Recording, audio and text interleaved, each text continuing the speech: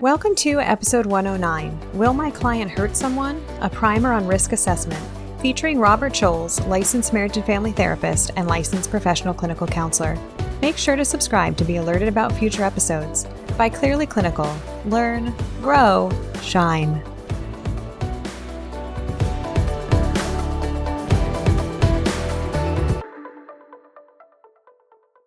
Hello to our listeners. Today we are joined by Robert Scholes. He is a licensed marriage and family therapist and a licensed professional clinical counselor.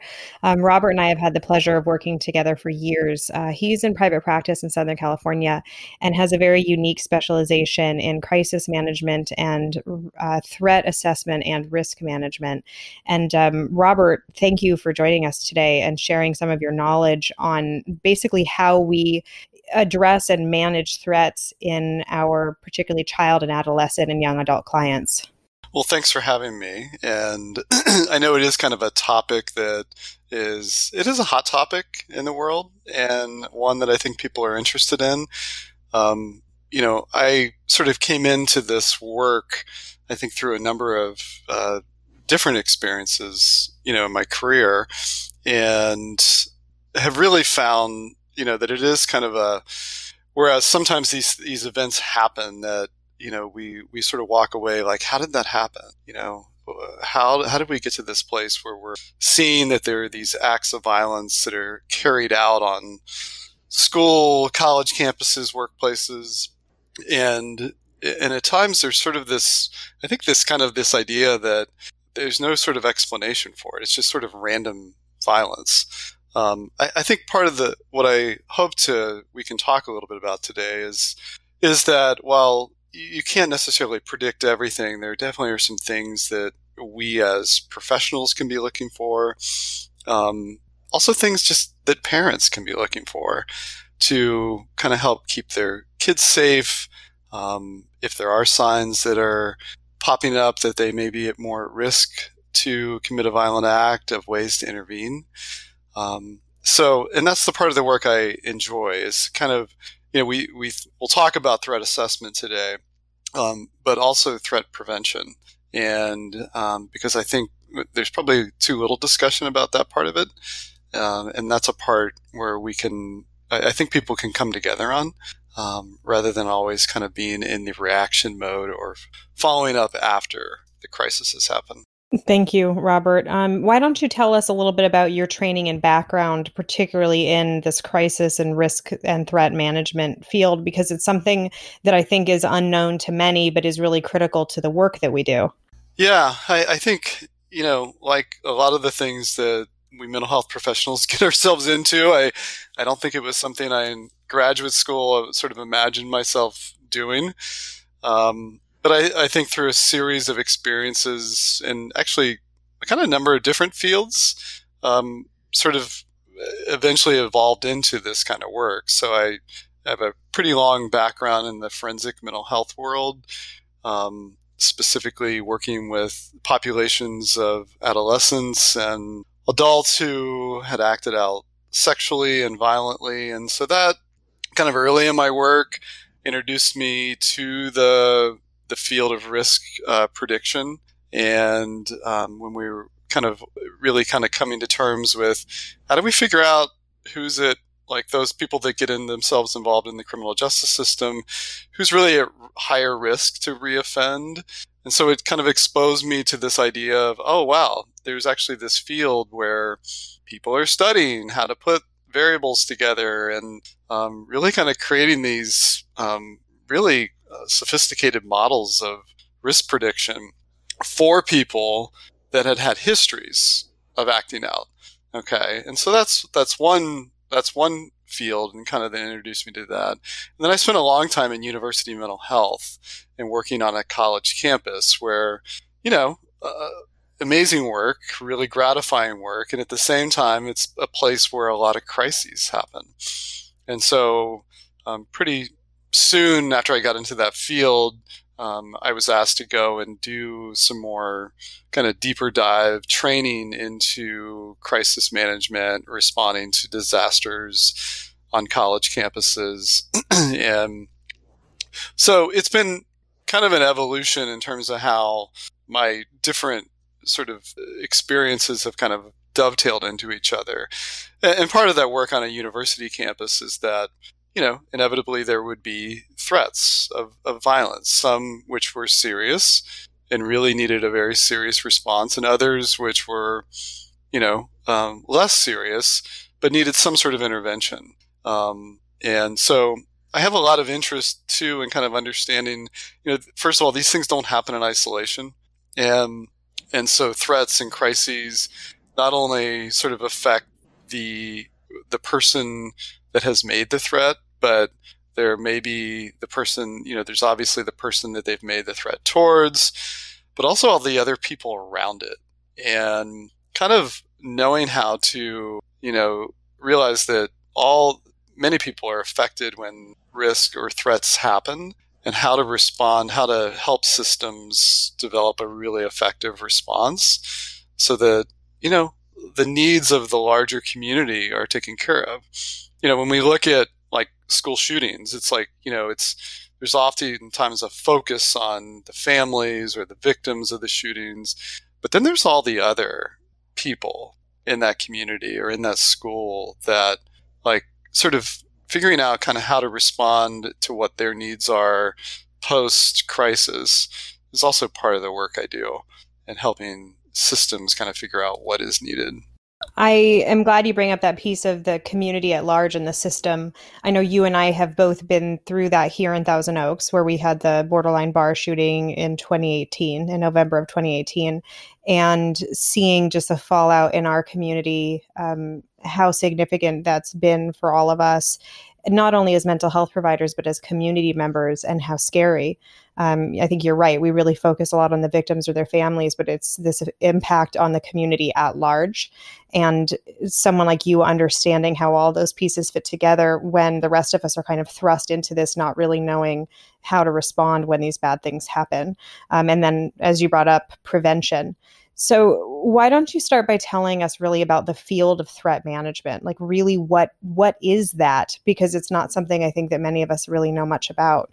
Well, and it's a relatively new field. I mean, while there's always been threats, and I think for many, many years it was a field that was oftentimes reserved for like law enforcement folks. And so, police, and other law enforcement, professionals, they were typically the main people that were involved in sort of managing like a threat situation, and having relationships with lots of those, folks. I mean, they have, some of them, that's sort of what they specialize in. They have amazing training in. But I think as sort of threats and situations have evolved, there's kind of an appreciation that there's probably a need to have multiple perspectives at the table. And so I think you started seeing more psychologists get involved in the work over the last 20 years, and really an appreciation for, this idea of having a threat management team, whether in a workplace or in a university, really does need multiple perspectives. It's one of the dangers, I think, is sometimes if one perspective takes over, we're all biased. And so I think the idea of threat management is having multiple people that have a stake in the situation be able to sit down and have some sort of guided process, in a systematic process to really identify the situations or the person of concern, figure out kind of how to investigate or gather relevant data about the situation, how to interview a person that has made a threat or those that have been threatened, to really gather the relevant data, and then to kind of use that data to make an informed decision about how to mitigate the risks involved, and then come up with a management plan. Because, while there are some situations that are, may lead to an immediate sort of expulsion of the person making the threat, there are also many other situations where that threat may not reach the threshold where that is the outcome, especially when you're talking about kids and teenagers and even college students. The truth is that, when people are younger folks, and I would even argue that some adults, sometimes we make really, really crazy, stupid comments that come from a really emotional place, but that there's really not necessarily an intention that we're going to follow through with it. But then it's kind of like, how do you live in community or in a workplace with someone that maybe they aren't really deemed to be a high risk, but now I have to live around them? And how do we manage that kind of situation? So you need a process. You need to kind of figure out how to take everybody's perspectives into consideration. And that's really what threat management is about. It's a process. It's guided by some rules and some guidelines to really help, like I've kind of alluded to, like a management team make some of the best case decisions for the community in which the threat has occurred in. When we're looking at the goals of a threat management team and a threat assessment process, what are we really looking to achieve?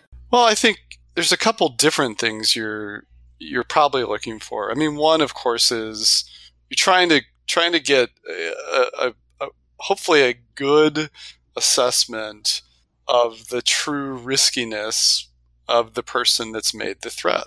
And so whether that's an individual or, in some situations, you'll see more than one individual make a threat, or a group is a threat to another group of people.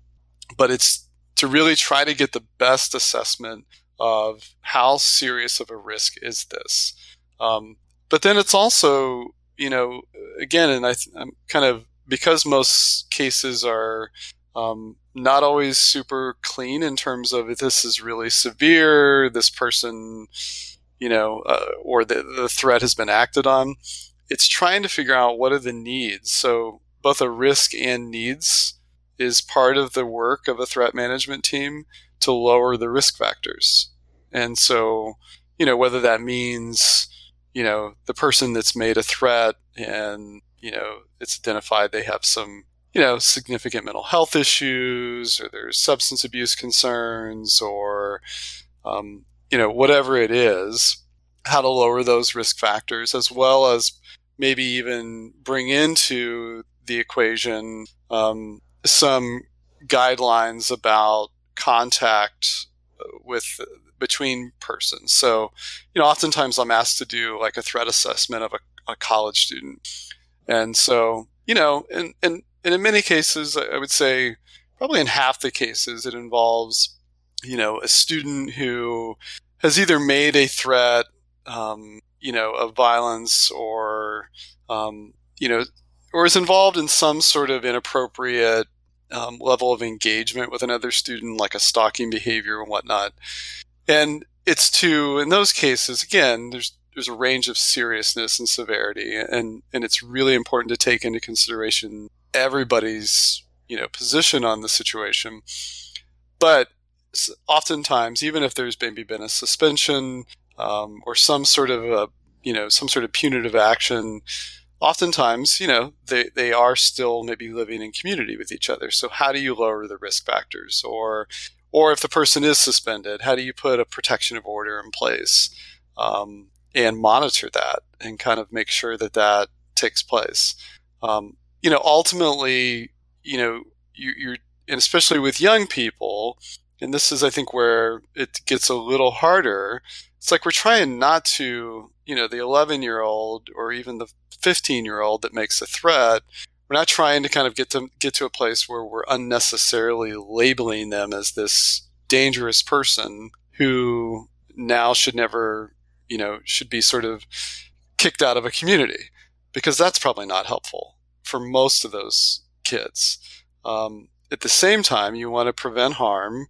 You want to hopefully increase the person's skills to know how to manage, their emotions better, but also really trying to make sure the people that maybe had been if there was a specific person that had been named, making sure they feel safe too.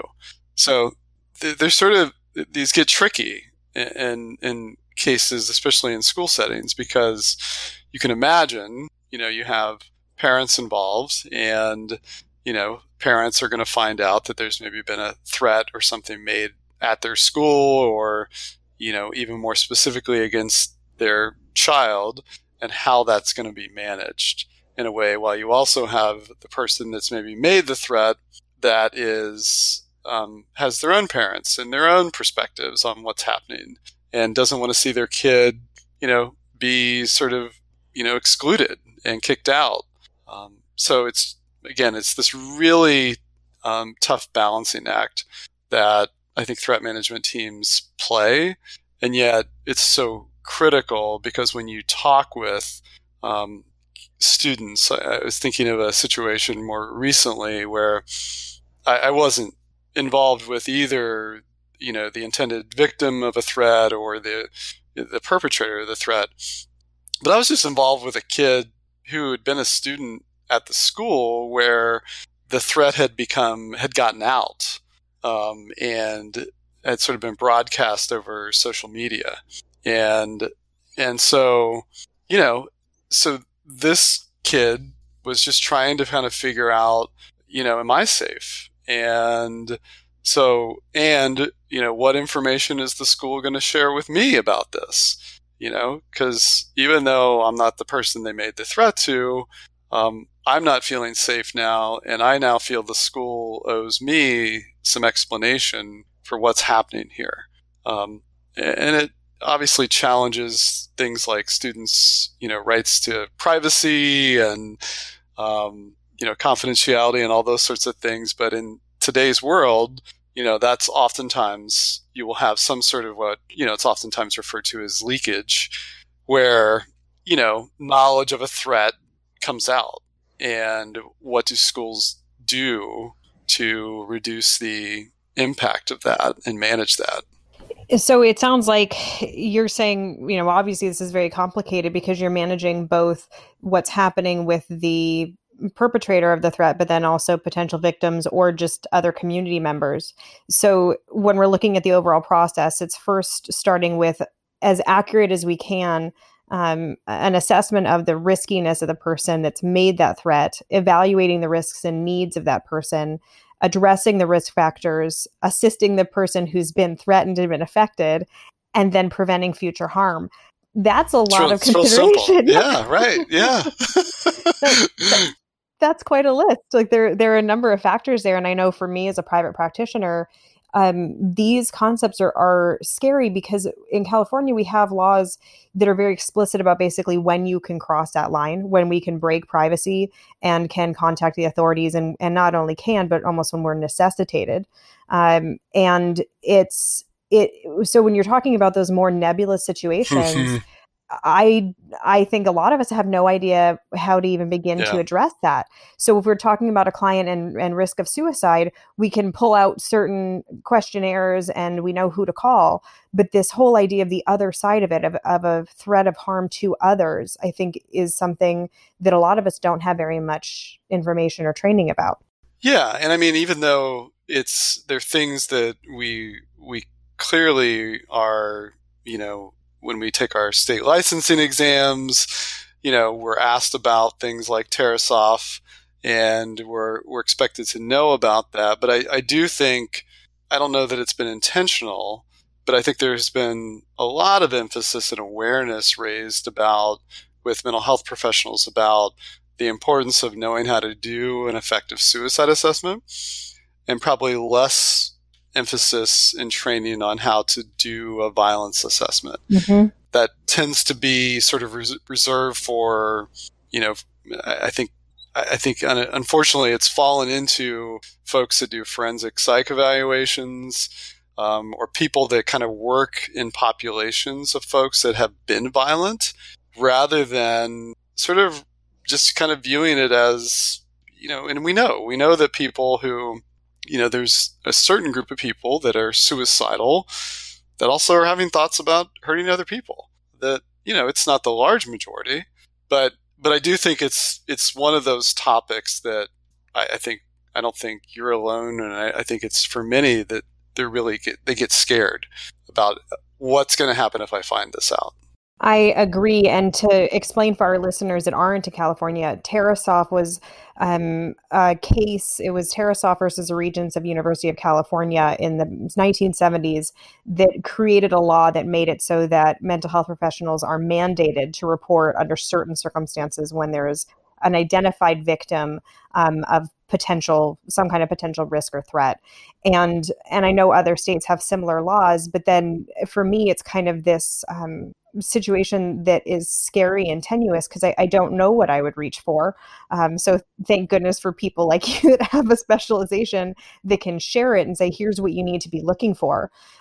So why don't we start by talking about those kind of red flag behaviors? What do we as practitioners need to keep our eyes open about and our ears open for? Yeah, I mean, I think there's some pretty more direct ones that when you hear them, you're going to be like, oh, well, that makes sense. And then I think there are sort of some more of the indirect factors. But I'll maybe kind of talk more specifically about some of the ones that are absolutely critical.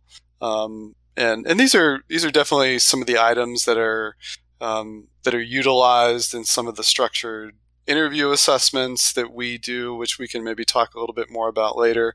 But I think the first one is very simple: is that if someone is communicating any sort of direct threat of violence towards someone and has any sort of plans, and so it's like the question of, do you have any plans, or desire to hurt another person?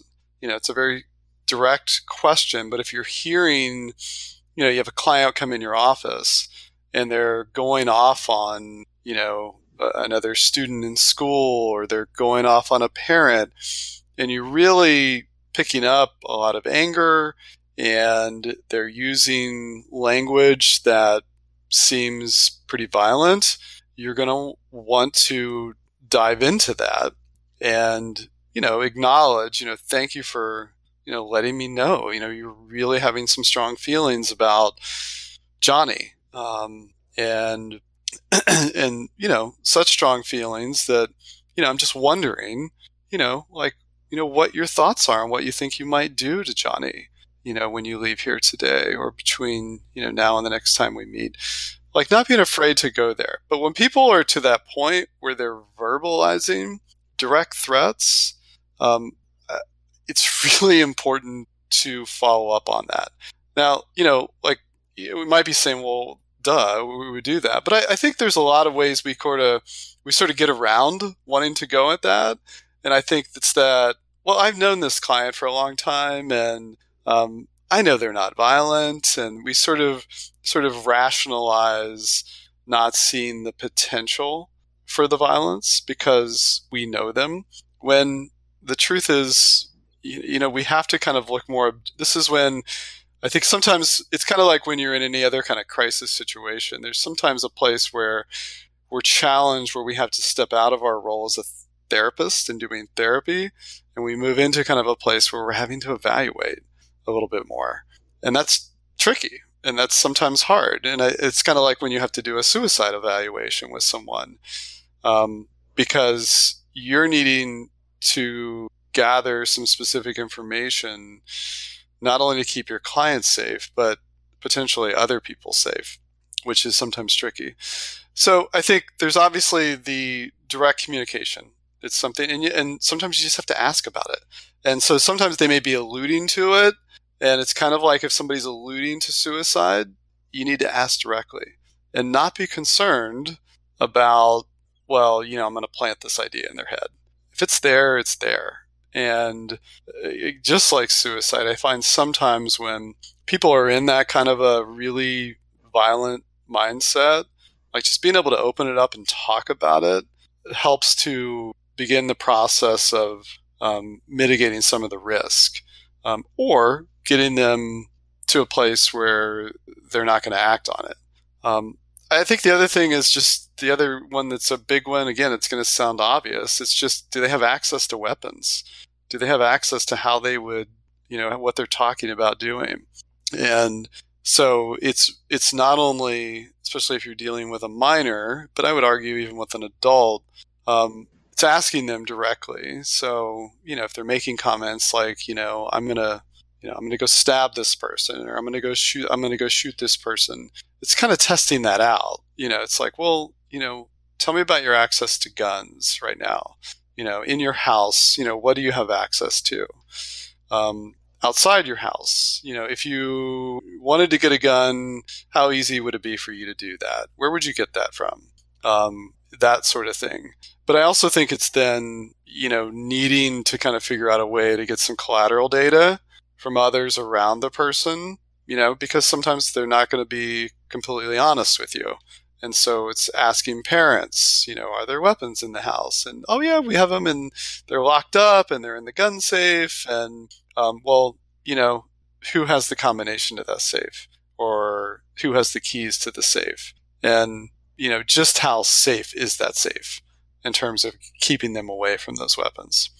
I think also just kind of the idea of how obsessed are they? So it's not only do they have the plan or access, but how developed is their plan? How obsessed are they with this? How much have they been kind of playing this out in their head over a period of time? And so, simple questions like, how long have you had these thoughts? What level of detail do you have about how you would, this would play out? Trying to get at how developed is the plan, or is it just kind of in a I'm pissed off at this person state, and really not into a full-blown plan, how I'm going to implement this thing state. It's really important to discern that. So when you're looking at the development of the plan, in terms of any research, is there a correlation then between the development of the plan and how detailed it is, basically, and the likelihood that there could be then some violent act? Yeah, I mean, I think, one of the myths that we sometimes think, well, these things just kind of happen. And when they've kind of done sort of a in-depth analysis of school shootings or workplace shootings, the overwhelming majority of the time is that they see that there was actually a lot of planning involved. There was a lot of research involved. And so again, what I can say is that, the only data we have is when sort of a postmortem analysis is done of these kind of cases, and they've gone back and they can usually see that, oh, wow, there was a lot. And not only was there kind of looking at how to do it, but they may have had some trial runs. They were really kind of trying to even work out the kinks in a plan. This wasn't something they just sort of arbitrarily woke up one day and said, well, I think I'm going to go take a gun to school. Usually there was a lot of advanced planning. So what do you do in the cases where you have one of those clients that, let's pretend, is the one that's made the threat, and you're trying to evaluate in session with them, but nothing is overt enough where it's, reportable? And obviously for our listeners, that's dependent on what your different state laws are, but we're not in the realm of a duty to report. We haven't crossed into that line. What do we do as practitioners when a client says, yeah, I've actually been doing a lot of research about XYZ weapon and how he could be utilizing it and when it's most efficient? And what is our correct response as a practitioner that does not have specialized training in threat management?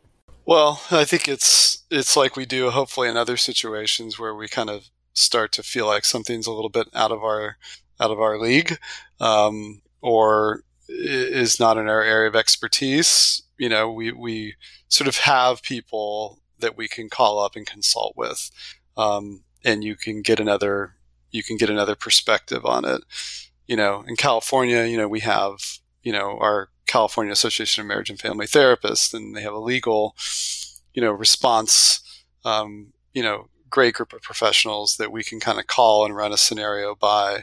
I think if in doubt, I think the worst situation to be in is sort of having a client leave your office with doubts. And so I think, in some situations like where, and I would say that most of the times this has been with minors or college students that I've had to do this, is, it's kind of like I need to kind of let somebody know that you're struggling, and I'm not comfortable with you leaving here until I know, because I appreciate your honesty. I appreciate what you're telling me. And to help keep you safe and to make sure others are safe until we kind of understand this a little more clearly. I've got to get some other people involved to help this feel like it's okay, and help me feel like we're in a good place. And it's tough because, you run the risk at that point. They may shut down on you. They may not want to talk to you further. But I think it's always like, where do you want to err? Do you want to err on the side of not doing enough, or do you want to err on the side of, maybe a little bit of an overreaction? But I would argue that when you're trying to keep people safe and you're trying to get more information, I would rather err on that side. And even if it means I kind of have to, really talk, because otherwise then it's if it's really questionable, if I have some really outstanding questions about, is this person going to be safe? In some situations, am I going to need to call like a county crisis team, to further assess them? And I might need to do that. Or if I felt like there was some immediate danger and they were kind of being maybe a little gamey with me about access to weapons or where they were going when they were going to leave, or became, maybe more enraged in session where they were kind of becoming a little more uncontrollable even in my presence. Again, kind of needing to create the safety. And, as many attorneys have told me, always err on that side. It's harder when you let something go and then you have something, a mass sort of disaster happen. I think it's a really scary consideration for every clinician, whether we're talking about risk of violence to others or self. It still opens up this can of worms, I think, that's terrifying for all of us, in not wanting to misstep, wanting to be as careful and as prudent as we can be to reduce the risk not only to our clients but to other people around them. So you had mentioned kind of some of the things that we'd be looking for. So how detailed is their plan? Do they have access? I mean, I know one thing that comes up for me in talking about this, I remember in UC Santa Barbara, the use of a car as a weapon. And so it also, that for me opens up its own can of worms of like, many of us have access to things that could absolutely be dangerous for other people. How do you assess that, and what are some other red flags and risk factors that we need to know as clinicians to be keeping an eye out for? Yeah, and like you're pointing out, it's the range of ways people might go and hurt someone. They're sort of what we would think are more the obvious, common ones, but then there are other ways people could hurt someone. So you do your best, but you want to kind of go through, and then as you maybe go through some of the more obvious ones, then you ask maybe more of an open-ended question. I've mentioned some specific things about ways you might hurt other people, but, are there any other things you've thought about in terms of how you might hurt people that I haven't brought up so far? And of course, you're sort of relying on them to fill in the blank, but at least you've given the opportunity for them to speak into that a bit more. I think kind of some of the other risk factors, I think some of the people really holding on to resentments and grudges, sort of keeping a list. And we've seen that in a number of the shooters, is they've sort of had a list of people that have wronged them. And so if you're kind of hearing that, and again, people get hurt. It's not that in therapy, people talk about people that have hurt them. That's one thing, and that's great. And in most cases, that's a cathartic thing for people. But it's that kind of over obsessing on it, and it's the kind of not letting go of it. And it's this really, like when you're trying to kind of do some work around it, it's like they're really digging into it. and really finding lots of data to support why they should hold on to the resentment. And you can kind of notice that, and what it leads to is it leads them to kind of feel like the world is a really unsafe place. It's unjust. I'm not safe, and I've got to protect myself. So you really kind of notice like this really strong sense of, like victim stance kick in, where they are really set in that quite a bit. There's other things, especially I think when you see kids and adolescents, like when they're writing about the violence or they're drawing about the violence. Again, it could just be cathartic, could be something they're getting out.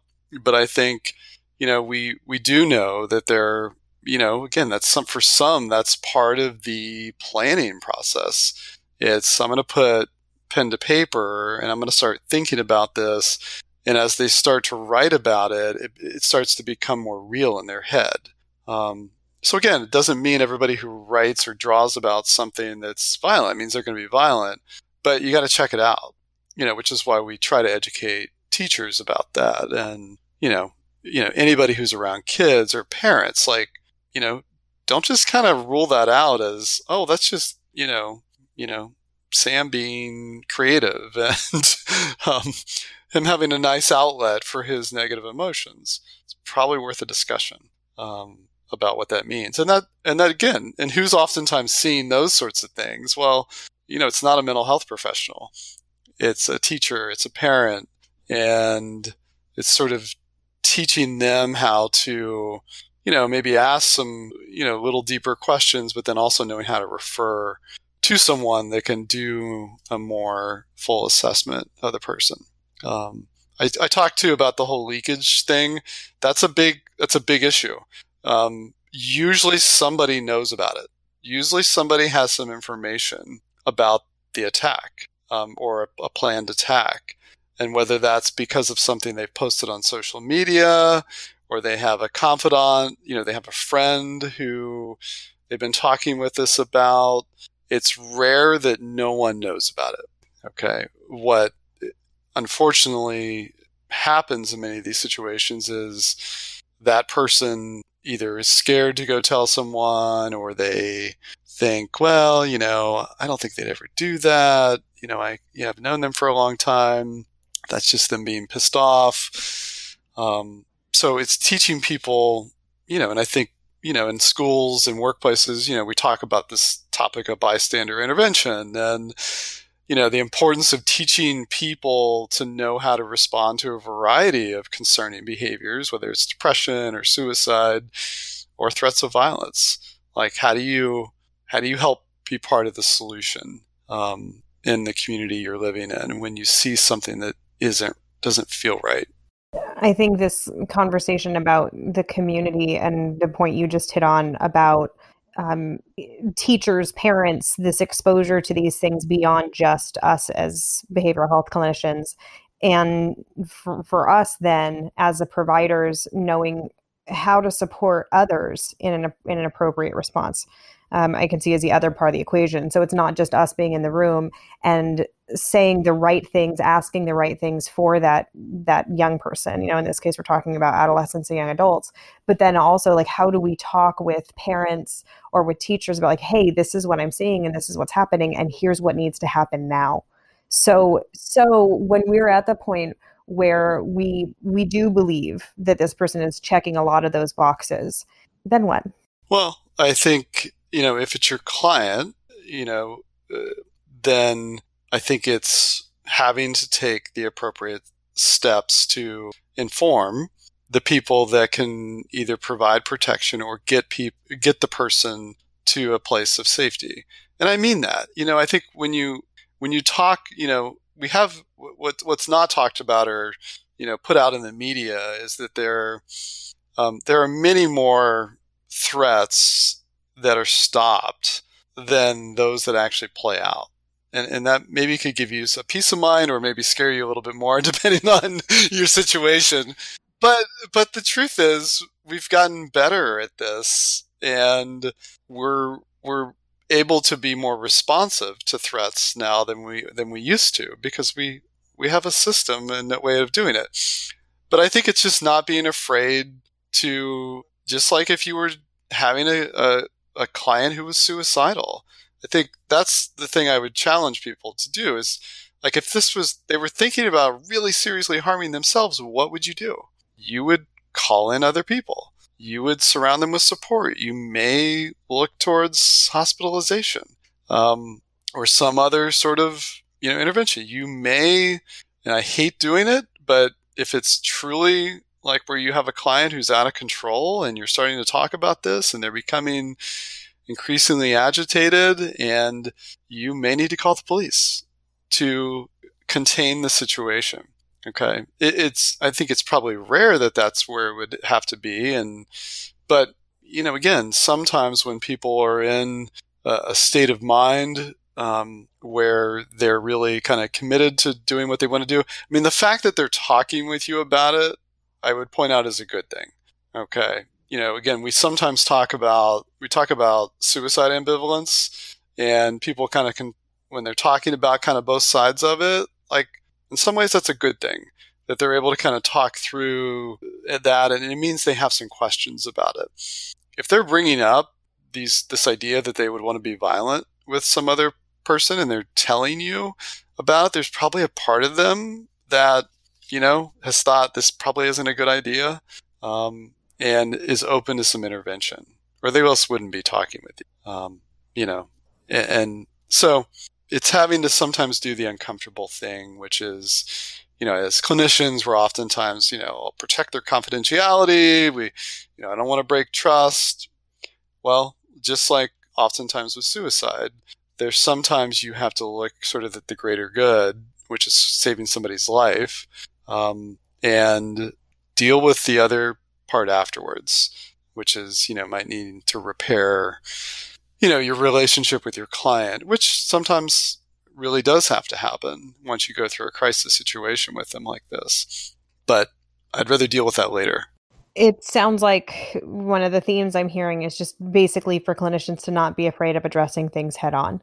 Like, this is that there isn't much room for kind of dancing around it. It's to ask direct questions, and then to be clear in your clinical interpretation that there's now a higher need, that we need to do something. It's not just enough to discuss it, but then there are steps that we need to take as providers. It could be calling the emergency response team. It could be calling 911, and to not be too tender, I guess, in doing that. It's like sometimes you just need to be upfront and forward about it and address it head on.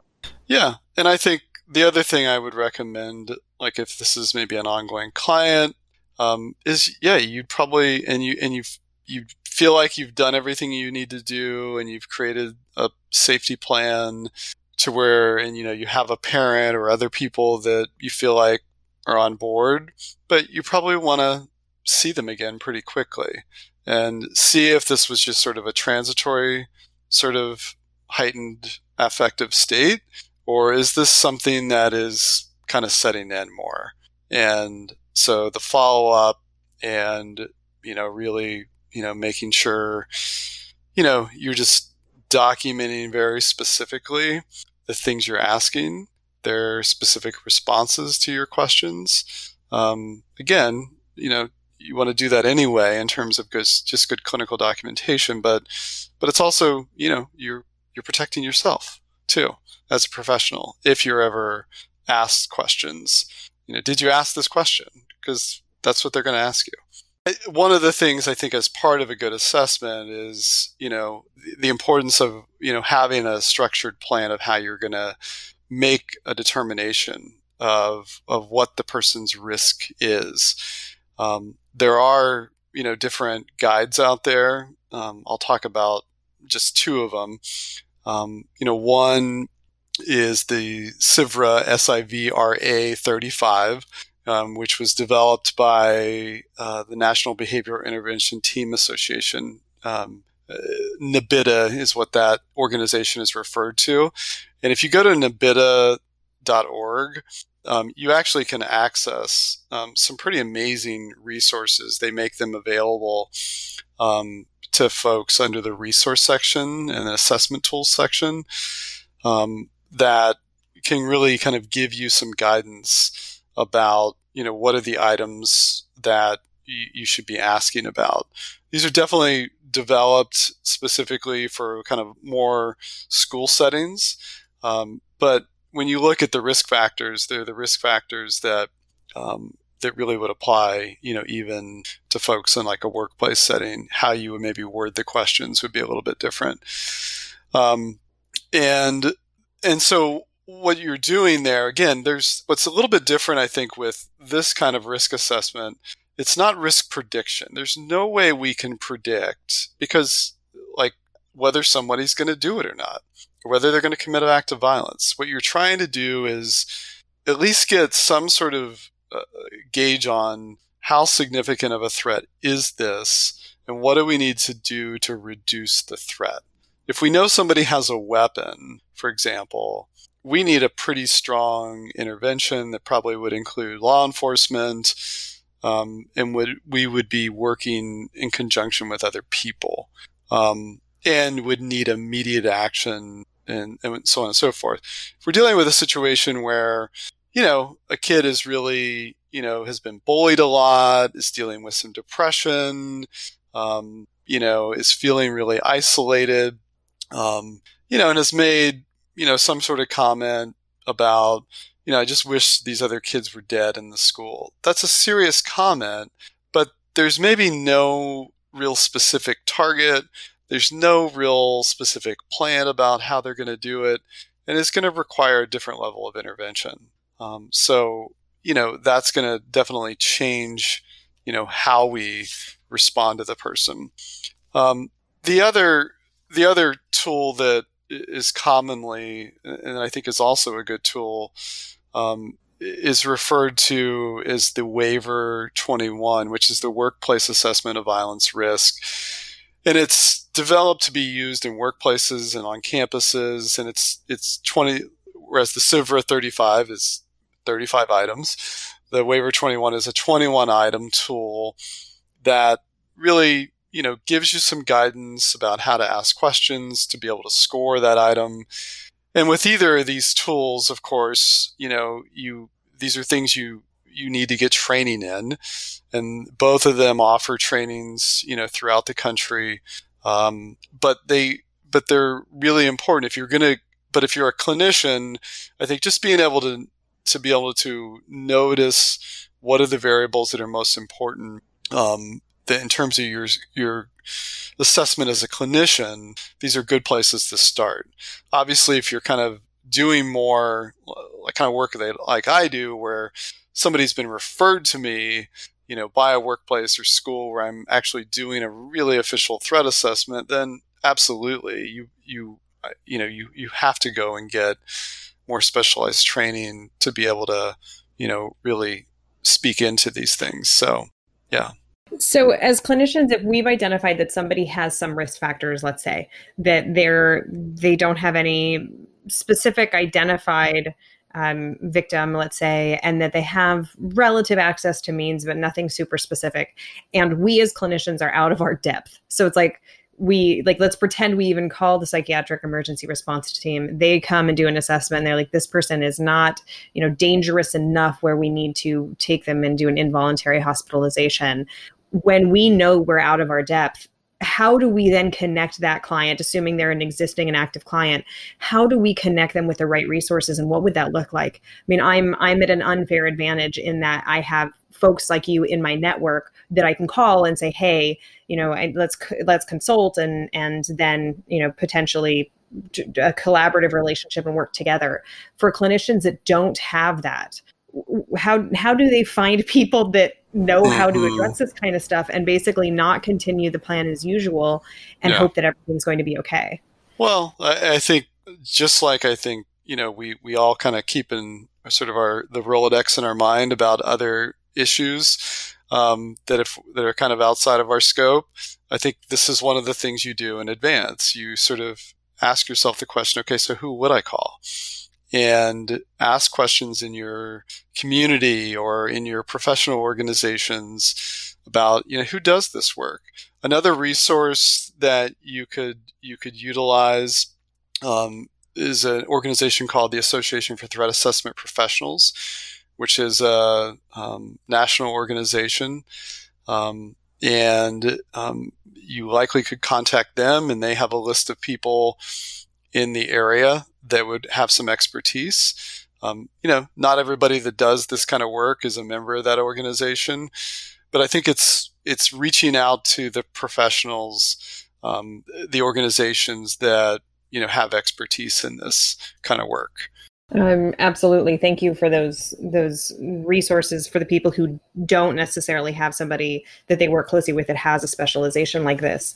When we're talking about particular client factors that make somebody at higher risk, so it's not just their ability to clearly describe a detailed plan or obsessive thinking, let's say. But when we're looking at, hey, this particular demographic we see as having more struggles of this type, does that really exist with threat management? Differences between, are there socioeconomic factors that are contributing? How about gender? All of these different variables, are they that relevant for us as providers to know what they are? Yeah, and I think the answer is, in general, we really talk about to be careful about any kind of profiling and sort of look like, well, this is a person who looks like somebody who's going to commit an act of violence, which is why it's really important to stay focused on more of the descriptors and objectively what we're observing and hearing, rather than kind of looking at, even though, of course, we'd be oblivious to say that, to ignore the male factor, that, the most shootings that we see are done by boys and men. But, again, it doesn't mean that there couldn't be, a younger girl or, young woman that wouldn't also have those thoughts. So it's trying, and as well, in terms of there's no real data in terms of the socioeconomic factor or race. When we look at these things, we see that people are all across the board. And so being very careful, I think people have an idea of what a violent person looks like. Yeah, a profile, definitely. And I would encourage people to kind of put that out of their mind, that's not helpful. What's more helpful is looking at more objective data and variables that we know are associated with violence, rather than kind of some of the easy, things of how a person looks or how a person, the content of how they talk is important. I'm glad that we hit upon this topic, because I mean, harken back to Columbine, and then there was this whole thing about trench coats. That it was like, those are the kids that we need to be watching. And I think what you're saying is, don't get so laser focused on any of these particular elements, whether it's the person's gender or, just what group they're in. Are they popular or whatever it is? And don't let that blind you. Right. And are they a good student? That's one I oftentimes hear. Well, they're a great student. They have a lot of future success and possibility. Well, the Columbine shooters were really good students. Okay, they were on the honor roll. So that's not, again, it's one of those things that I think, and I think it's one thing as parents that puts blinders on parents. Even though they might be seeing some concerning behavior, like in that case, like where they're looking up things about how to make explosives and they have access to weapons, and there was knowledge about a lot of concerning things. But there was also sort of in their mind, well, my kid's going to school every day. They're getting good grades. It's learning to coexist with all the data and knowing how to respond, not over respond or sort of zero in on just the data that sort of supports what we want to see. And that's hard as a parent. You want to see your kid as a safe kid, and they would never potentially do that. But when you listen to parents of people who have committed acts of mass violence, they are heartbroken, and they are going back and, trying to put the pieces together. And unfortunately, in many situations, they do come to the conclusion like, oh man, I missed it. Or there were some things I should have paid attention to.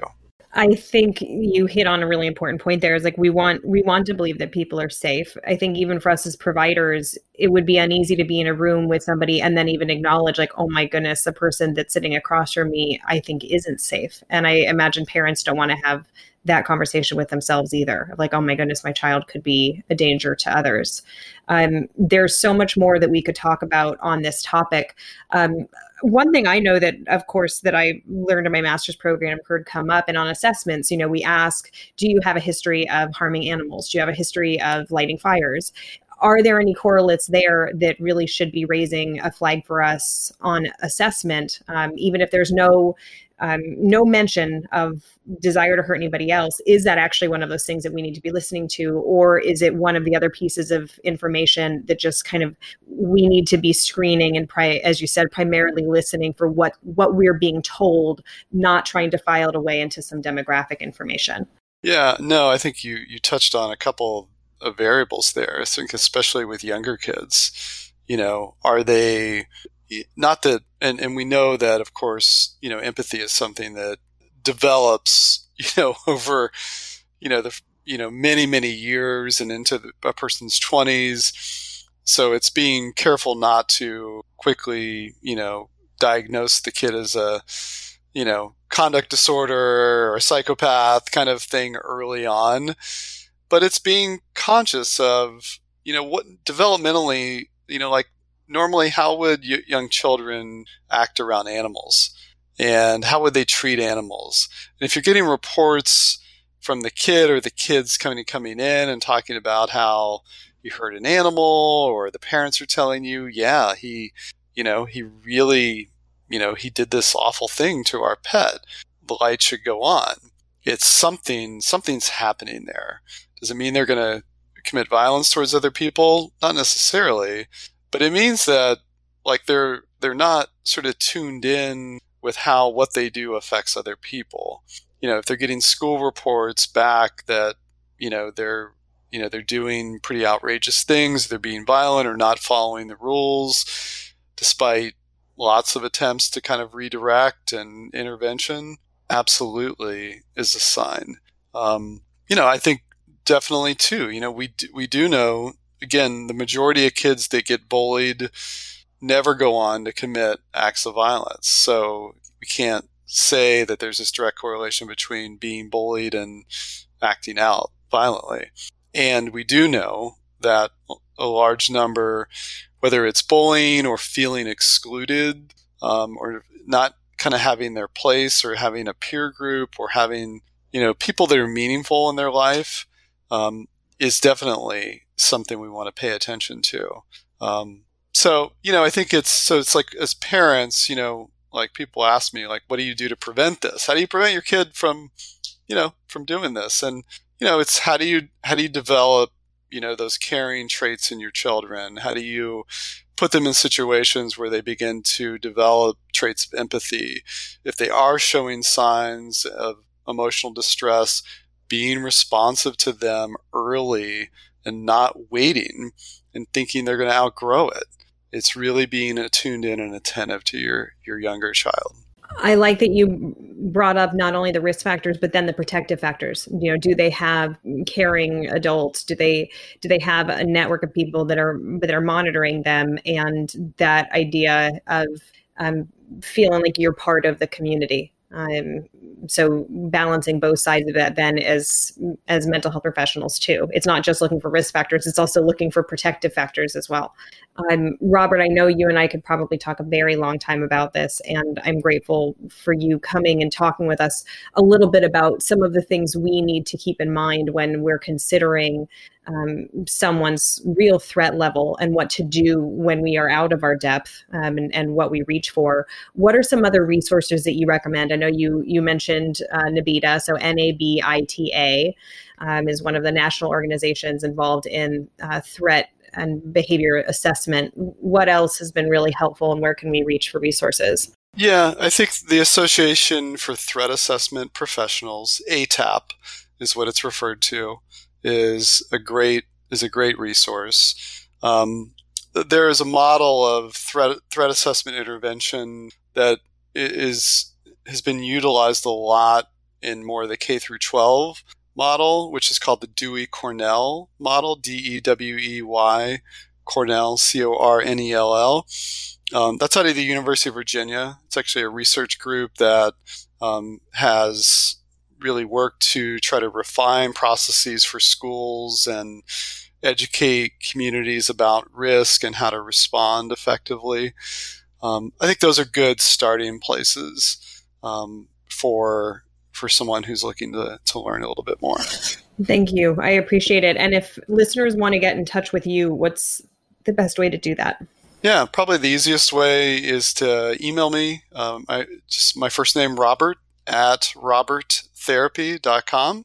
My website is roberttherapy.com. And so please reach out. I'm always happy to help someone if they're kind of stuck or they need a consult regarding, this kind of situation they're dealing with, or just provide some other resources for them, as they look to develop their skills more in this area. Fantastic. Thank you so much again, Robert, for joining us. I think this has been really eye-opening, I know, for me, and I'm guessing for our listeners as well. Great. Thank you. You've just finished listening to another exclusive Continuing Ed podcast by Clearly Clinical. If you like what you just heard and you need Continuing Ed credits, please visit us at clearlyclinical.com to check out our one-year membership, where you'll have access to our growing library of Continuing Ed podcast courses. Clearly Clinical, where our goal is to help you learn, grow, and shine.